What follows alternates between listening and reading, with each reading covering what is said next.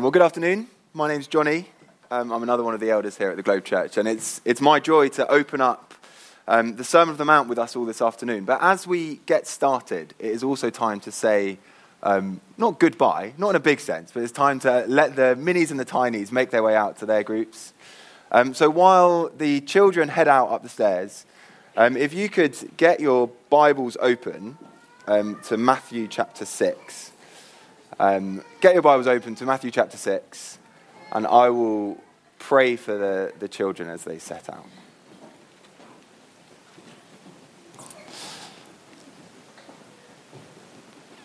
Oh, Heavenly Father, we thank you so much for the children in our church family. Lord, we pray for them now as they go out into their groups. Lord, we pray that they see something of their good Father who loves them and made them. Lord, we pray that they would grow up to love him for themselves. In Jesus' name, amen. Now, a couple of weeks ago, if you were here with us, John T. compared the Sermon of the Mount to Not Like the Chelsea Flower Show. Right? It was this sort of weird anti-comparison. And the idea was that if you go to the Chelsea Flower Show, it basically makes no difference to your life. Right? You go, you look at some flowers, you feel happy and you leave. But when we hear the words of Jesus in the Sermon of the Mount, Jesus demands total transformation in our lives. So if, like me, you have no interest in going to the Chelsea Flower Show, you'll be thrilled that in Matthew chapter 6, we're going to listen to Jesus' words, and we're going to be challenged today. These are challenging words that demand a revolution in the way we think about ourselves and the world around us. I'm going to read Matthew chapter 6, verses 1 to 4. Do follow me in your Bibles or on your phones or wherever you've got it. Be careful not to practice your righteousness in front of others to be seen by them. If you do, you will have no reward from your Father in heaven. So, when you give to the needy, do not announce it with trumpets, as the hypocrites do in the synagogues on the streets, to be honored by others. Truly I tell you, they have received their reward in full. But when you give to the needy, do not let your left hand know what your right hand is doing, so that your giving may be in secret. Then your Father who sees what is done in secret will reward you. Oh, these are challenging words. I'm going to pray for our hearts as we get into them. Our Heavenly Father, we pray that as we listen to these words, as we hear what you have to say about giving to the needy, Lord, we pray that you would transform us. We pray that we would see that you are the one that has given us everything. And we pray that that would make us open with all that you have given us. In Jesus' name, amen. Now, we all love to be seen, don't we? We love to be seen. When I was about 8 or 9, I think I was in year 3 at school, my school class was invited to be on the audience of a show called Get Your Own Back. Does anyone remember Get Your Own Back? Yeah, you see the 90s kids in the room. Right, Get Your Own Back was a weird TV show. Basically, a bunch of kids invited some adults who had been mean to them, told them to do extra homework or whatever. And then, I can't remember the name of the presenter, but he cranked them up this big seat, and then if they lost, the adult got dunked into the gunge, and it was amazing, it was exciting. Anyway, I got to be in the audience of that show. And I was so excited to be seen on TV, I can't tell you. Right, so I went, I made sure that my 90s curtains were nice and tidy. I had my best t-shirt on. And there were several times during the filming when the camera panned right in front of me. And at that moment, I was like, yeah, waiting for the moment when I would be seen. And then the big day came. My premiere came. I was sitting there in front of BBC. And there were a couple of audience shots. I wasn't too worried. A couple of audience shots. Didn't see myself, but that's okay.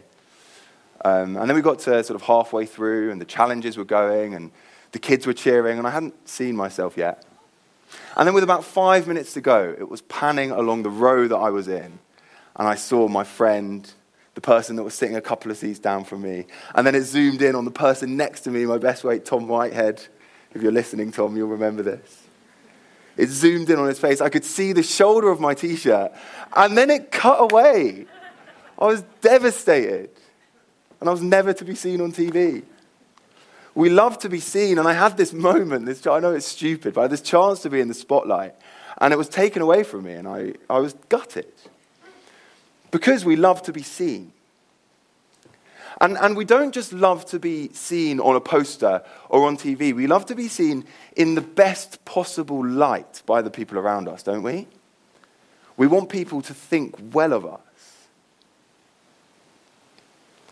That might mean that we really cultivate our social media profiles to present ourselves in the best possible light. It might mean that we make little comments here and there just to sound a little bit more interesting than we actually are. To slightly inflate that experience that I had the other day. Just to be a bit more interesting. At our worst, it might mean that we cut down others to make ourselves look better. And then this weird, twisted thing happens, doesn't it? Where we do good things, which are genuinely good things for other people in the world, but we do them in a way so that people look at us. And we get the pat on the back. We do it all the time, don't we? Jesus has got a warning for us today. Hear that verse in verse 1. Be careful. There they are, the big flashing warning lights. Be careful not to practice your righteousness in front of others to be seen by them. Be careful not to make yourself look good when you're doing good things that God asks you to do. Be careful. Now, if you've been around throughout this Sermon on the Mount, some of you might be at this point thinking, hang on a second, what's changed here? What's changed here? Now you're telling us that we've got to be careful not to be seen. But if we flick back over the page and we remember back to Mike's sermon in chapter 5, verse 13 and 14, do you remember that Jesus was telling us to be seen? Do you remember? Flick over the page. Chapter 5, verse 14. You are the light of the world. A town built on a hill cannot be hidden, neither do people light a lamp and put it under a bowl. Instead, they put it on a stand, and it gives light to everyone in the house. Then this is it. In the same way, let your light shine before others, that they may see your good deeds. Okay, so in chapter 5, verse 14, Jesus is saying, let your light shine. Let people see your good deeds. And here he's saying, be careful. Don't do good deeds so people can see you. What's going on here? Has Jesus changed his mind? Has the Sermon on the Mount taken a radical U-turn and changed direction? No, the key here is that when Jesus is talking about good deeds, he's talking about two very different ways that they play out. Jesus says that good deeds are like a spotlight.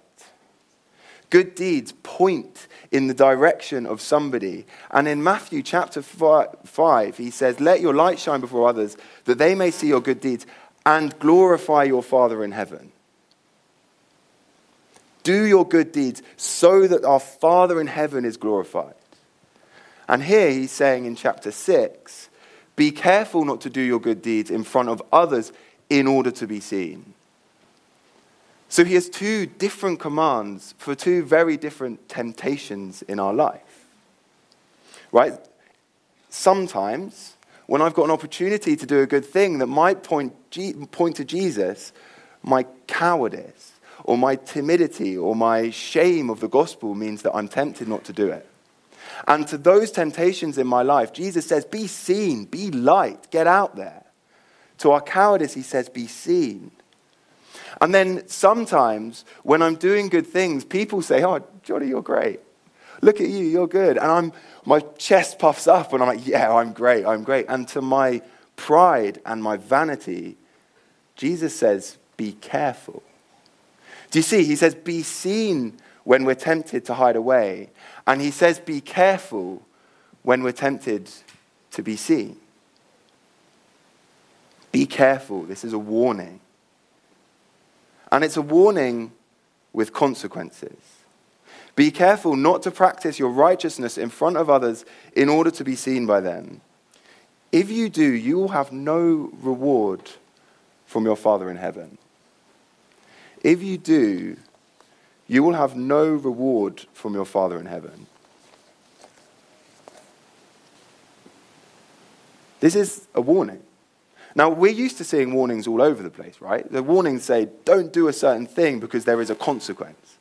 We've all seen smoking packets. Smoking packets have big warnings on them. Smoking kills. Pictures of different illnesses and horrible things that smoking can cause. And the warning is that if you choose to do this, it's going to lead you down a path that is going to be dangerous. Now, it's a warning, but it's not a law, right? So when I see that thing on a smoking packet, I'm not saying, well, if I do this, immediately that thing is going to happen. But it is saying, if I choose to do this, it will set me on a path that may well have consequences. And here Jesus is saying, if you choose to live your life in a way where your good deeds elevate yourself and you do them to impress other people, that is a choice that may well have consequences. Because Jesus knows that the vanity and obsession with other people's opinion that we can have is deceptive, and it is addictive, and it is destructive. We love people's opinion of ourselves so much that one day, if we choose to live in the light of other people's opinion, we will walk in that path, and one day we will say no to the kingdom of heaven. We will say no to Jesus, and we will be in a place where we will not have a reward from our Father in heaven. If you want to understand what that reward is, there's lots of conversation, debate about this in different commentaries and things like that. But the best place that you can see this is at the start of the Sermon of the Mount. At the start of Matthew chapter 5. The reward is set out in the Beatitudes, the vision that Jesus casts for the kingdom of heaven. He says, "Blessed are the poor in spirit, for theirs is the kingdom of heaven. Blessed are those who mourn, for they will be comforted." And we keep looking at the second half of those things. They will inherit the earth. They will thirst for righteousness. They will be shown mercy. They will see God. That's the reward. The reward is to live in a world alongside our God where we inherit the kingdom of heaven, where we know the mercy of our Father and we see God. That's the reward. And do you hear the strength of the warning? We've got to guard our hearts. We've got to be careful. Because if we live in a way which puts our good deeds and says, look at me, we're going to choose to live on a path where we push Jesus to one side and we will not receive that reward. It's a warning, but it's not a law. It's not a law. There is hope, and we'll come on to the hope, but it is a warning. So we have to guard our hearts. So the first sort of practical application that we get from this is we've got to guard our hearts. We've got to protect ourselves. When we see those warning signs, when we see ourselves being excited, hearing the praise that people lavish upon us, we have to protect ourselves from that, and we can't minimize it. It's a serious warning. Be careful, Jesus says. Be careful. He then uses, throughout the rest of this section, in the rest of chapter 6, he uses 3 examples of how this plays out. First of all, he talks about giving, then he talks about praying, then he talks about fasting. And we're going to spend the rest of this time thinking about what that looks like in terms of giving. I'm just going to have a drink because my voice is cracking.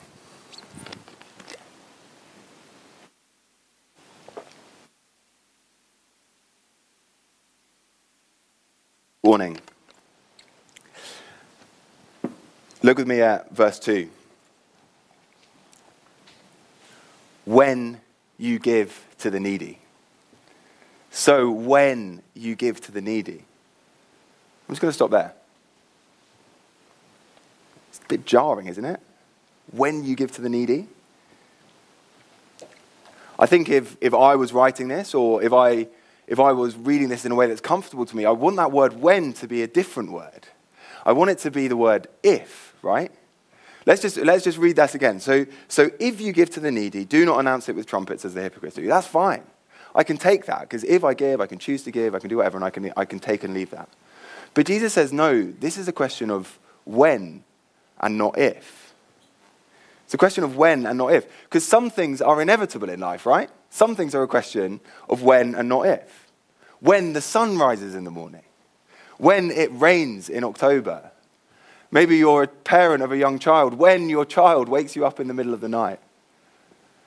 If you're a student, it might be when you finally clean your kitchen. There are some things that are a question of when and not if. And Jesus says today that giving to the needy is a question of when and not if. And this is jarring for us because we live in an if you give sort of world, right? The kingdom of the world is an if you give sort of world. And to set this out, we need to understand the difference between what Jesus is setting out here. So Jesus is talking about the kingdom of heaven, and the kingdom of heaven is totally different from the kingdom of this earth. And in the kingdom of this earth, Jesus says, or the world says, that it is an if you give kind of place. And in an if you give kind of place, there are those that have and those that need, right? And the people that have, they have earned what they've got. Right, so if you've got a job, it might earn you money. Or if you've got health, it might be because you've really followed good wellness techniques. Or if you've got time, it's because you manage your time really well. Or whatever you've got, it's because you've earned it. And then there are people over there who need it. Okay, and then if for someone to give what they have earned to those that give, it costs them. And it's expensive. And the question instead is, are you going to give? And is it worth it to me? And so I have all my stuff and I think, oh, well, is it worth it? And if we live in this sort of if you give kind of kingdom, we have things like Children in Need on Friday night. Has anyone watched Children in Need last Friday night just gone? Wow, literally no one. Oh, that's amazing, right? So Children in Need, I didn't watch it either, but I looked some stuff up. So Children in Need is a BBC event where they raise loads of money for children in need. And they raised £33 million this year, right? So that is a good thing. Don't hear this wrong, okay? It's a good thing that much was raised. But Children in Need is a product of an if you give kind of world. Because the fact that there are children in need is not enough for people to give. Okay, we have to be convinced that it's worth it. So we get all these emotional VTs that show us exactly what the need is. And we see the people who are really suffering and we see exactly where our money is going to go. So we know that if we give us money, it's going to be really worth it to that person. And if that's not enough, then we see Vernon Kay, the Radio 2 DJ, running 4 consecutive ultramarathons in 4 days because he's proving to us that it's worth it that we give our money. And if that's not enough, we get a one-off episode of Doctor Who where Chris Tarrant comes back. And if that's not enough, there's some special performance of some song. And all this stuff happens to convince us that the stuff that we have is worth giving to the people who need it. Because we live in an if you give kind of world. And the questions that we ask are you going to give? And is it worth it? But Jesus flips that on its head with this one small 4-letter word. When. He says that the kingdom of heaven is not an if you give kind of place. It's a when you give kind of place.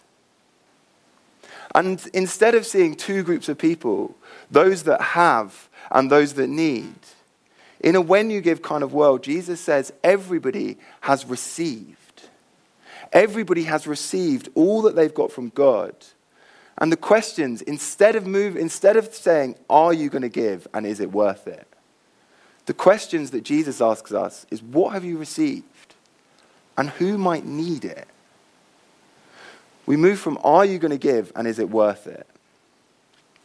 To what have you received? And who might need it? There's a new pattern. This is the pattern that has always been God's pattern when it comes to giving and generosity.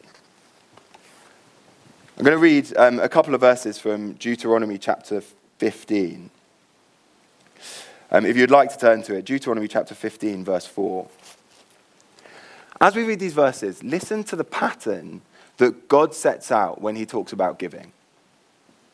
Listen to the pattern in these verses. Reading from verse 4. However, there need be no poor people among you. For in the land your Lord God is giving you to possess in your inheritance, he will richly bless you, if only you fully obey the Lord and are careful to follow these commands I'm giving you today. For the Lord your God will bless you as he has promised, and you will lend to many nations, but will borrow from none. You will rule over many nations, but none will rule over you. If anyone is poor among your fellow Israelites in any of the towns of the land that the Lord your God is giving to you, do not be hard-hearted or tight-fisted towards them. Rather be open-handed and freely lend them whatever they need. Do you see the pattern? The Lord God has given you this land. The Lord God has blessed you with everything you need. The Lord God has given you absolutely everything, so be open-handed, open-hearted, don't be tight-fisted. The questions that God is putting to the Israelites in that place are not, are you going to give and is it worth it? He's saying, what have you received and who might need it? And that is the kingdom of heaven. That's the pattern of the kingdom of heaven. Jesus uses very similar language in Matthew chapter 10 when he sends out his disciples. He sends out his disciples to the local towns and villages. And he says to them, freely you have received, so now freely you give. Do you see this pattern? You've received, and so you give. And so the questions we ask ourselves is, what have we received and who might need it? What have we received and who might need it? So let's ask ourselves that question. What have we received? What have you been given by God? Here are a few things. God is the creator and the sustainer of the universe. He has given us life and creation. So when you look out and you see a beautiful sunset, or you see a mountain or a river or a tree or a sunrise or a bird or an animal, whatever you love, God has given that to you to enjoy. God is the provider of our daily bread. So the food that we eat and the clothes that we wear, the cars that we drive and the homes that we live in are given to us by our God, our Heavenly Father. He gives us all that we have. He gives us all that we need. And here's the thing. If you're not a Christian here in the room today, if you don't know Jesus, here's the thing I want you to hear. Because he gives us all this stuff, and also he gives us new life. Because what has happened is over time and in our hearts, we take all that stuff God has given us.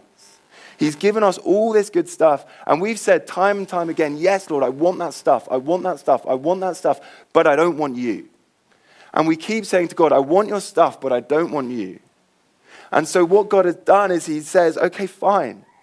If you don't want me, don't have me. If you don't want me, don't have me. And there's this big dividing wall. There's this separation between us and God because we want all the stuff he gives us, but we don't want him. And God says that's fine. And so we are desperately in need, all of us. We say no to God, and then we're desperately in need of someone or something to break down that wall so once again we can be right with God again. And here's the thing. God gives us his Son so that we might have life in him for eternity. What have we received? We have received life in Jesus Christ, because Jesus Christ came to earth and he lived a perfect life. He lived, and then he gave his life. He died on a cross so that dividing wall that has formed because we've taken from God and rejected him, that dividing wall is gone so that we know God for eternity. So what have we received? We've received everything. We've received all of creation. We've received everything we need every day. We've received new life. We've received eternity with God. So the question, are you going to give? Of course we're going to give. Of course we're going to give, because God has given us everything we need. It moves from a question of if to a question of when we give to the needy. When you give to the needy. And so yes, when Jesus dives into this in 6 verse 2, getting back into the passage, when he says when you give to the needy, it feels jarring at first. But when we see what Jesus has done and what Jesus has given us, of course we give to the needy. Because the question is, what have we received? And who might need that? So Jesus doesn't use many words in this passage to speak specifically about what it is that we might give. But here are a few examples. He might have given us money, right? He might have given us money. Many of us in this room might have money that God has given us, that we've received. So who might need that?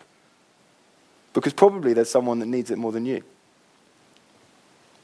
He might have given you time. He might have given you space in your diary to help someone out, moving house, to help someone out with some task that they need doing. Someone might need that time more than you. He might have given you skills. Can you fix bikes?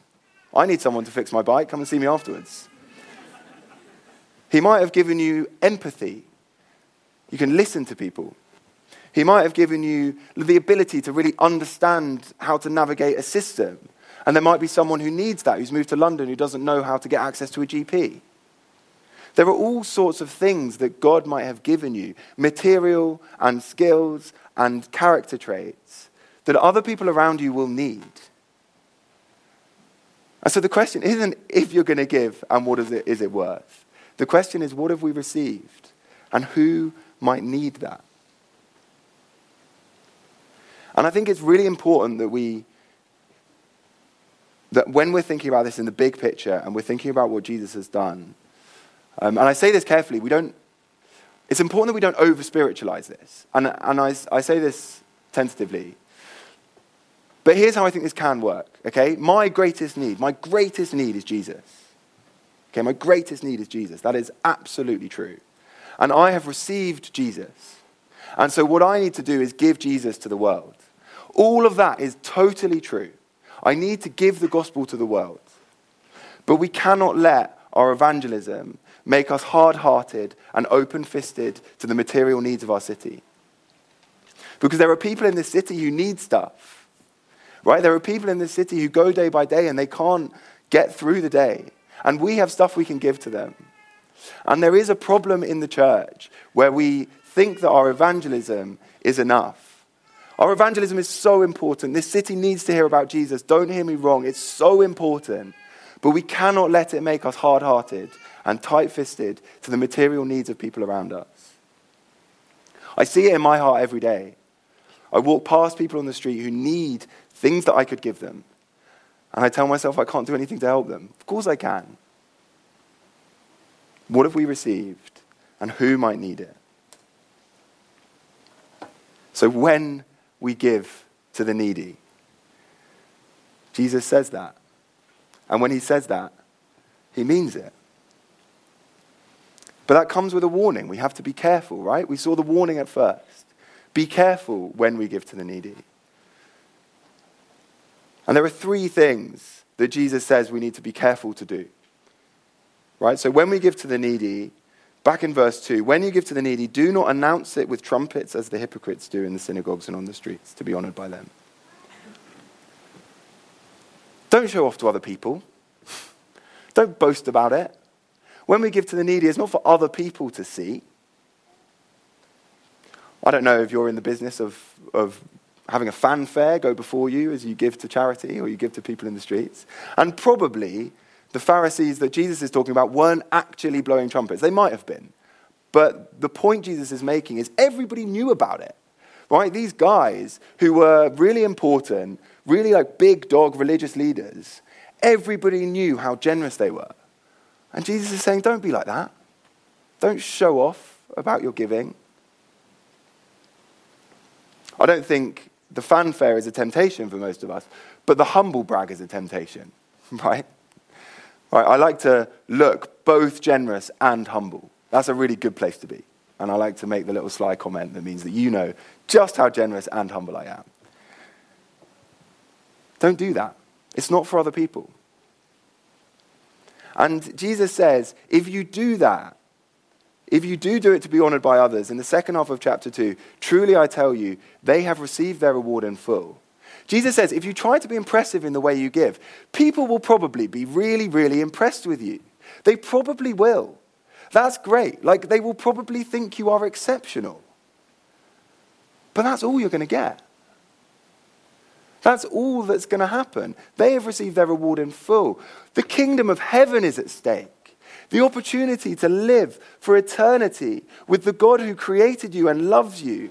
And all they're going to get is a pat on the back and a look how great they are from the person in the street. That's all they're going to get. That is their total reward. So we don't do it for other people.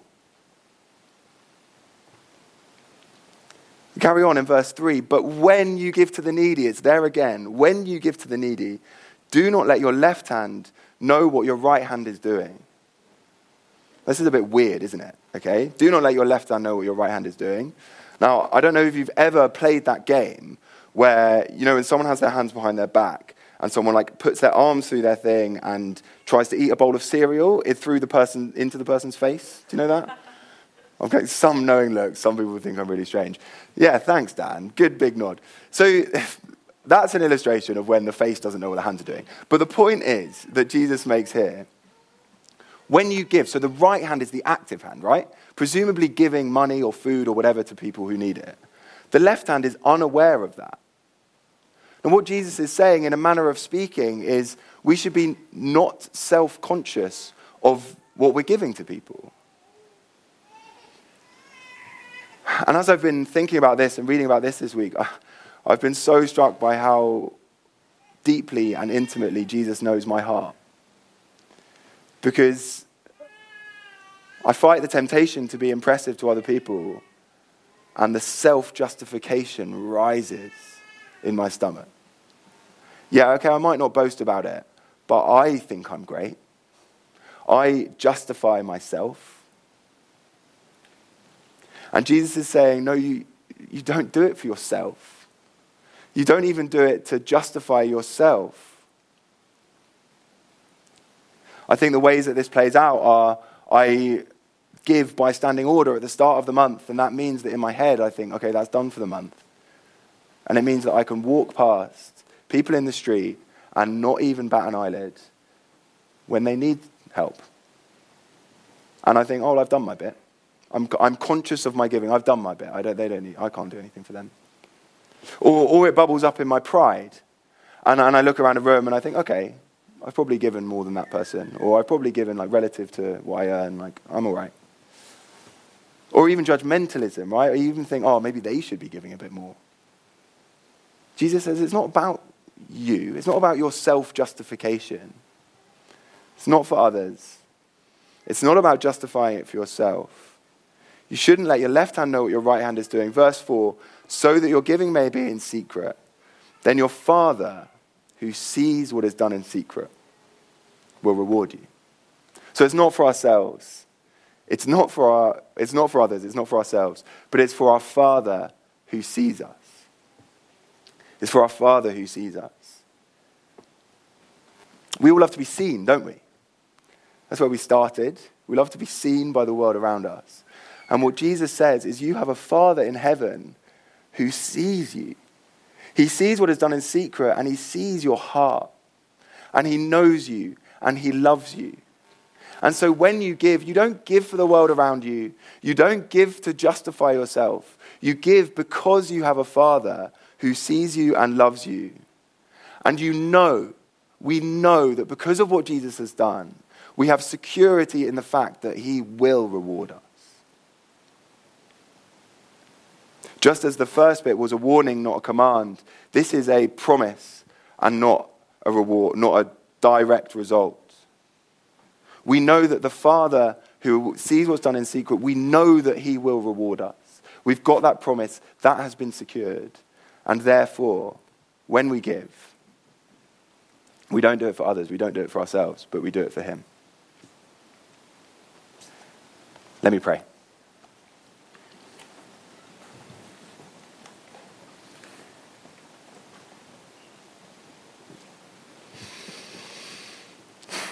Heavenly Father, we confess that we so often look past the need of the people in this city.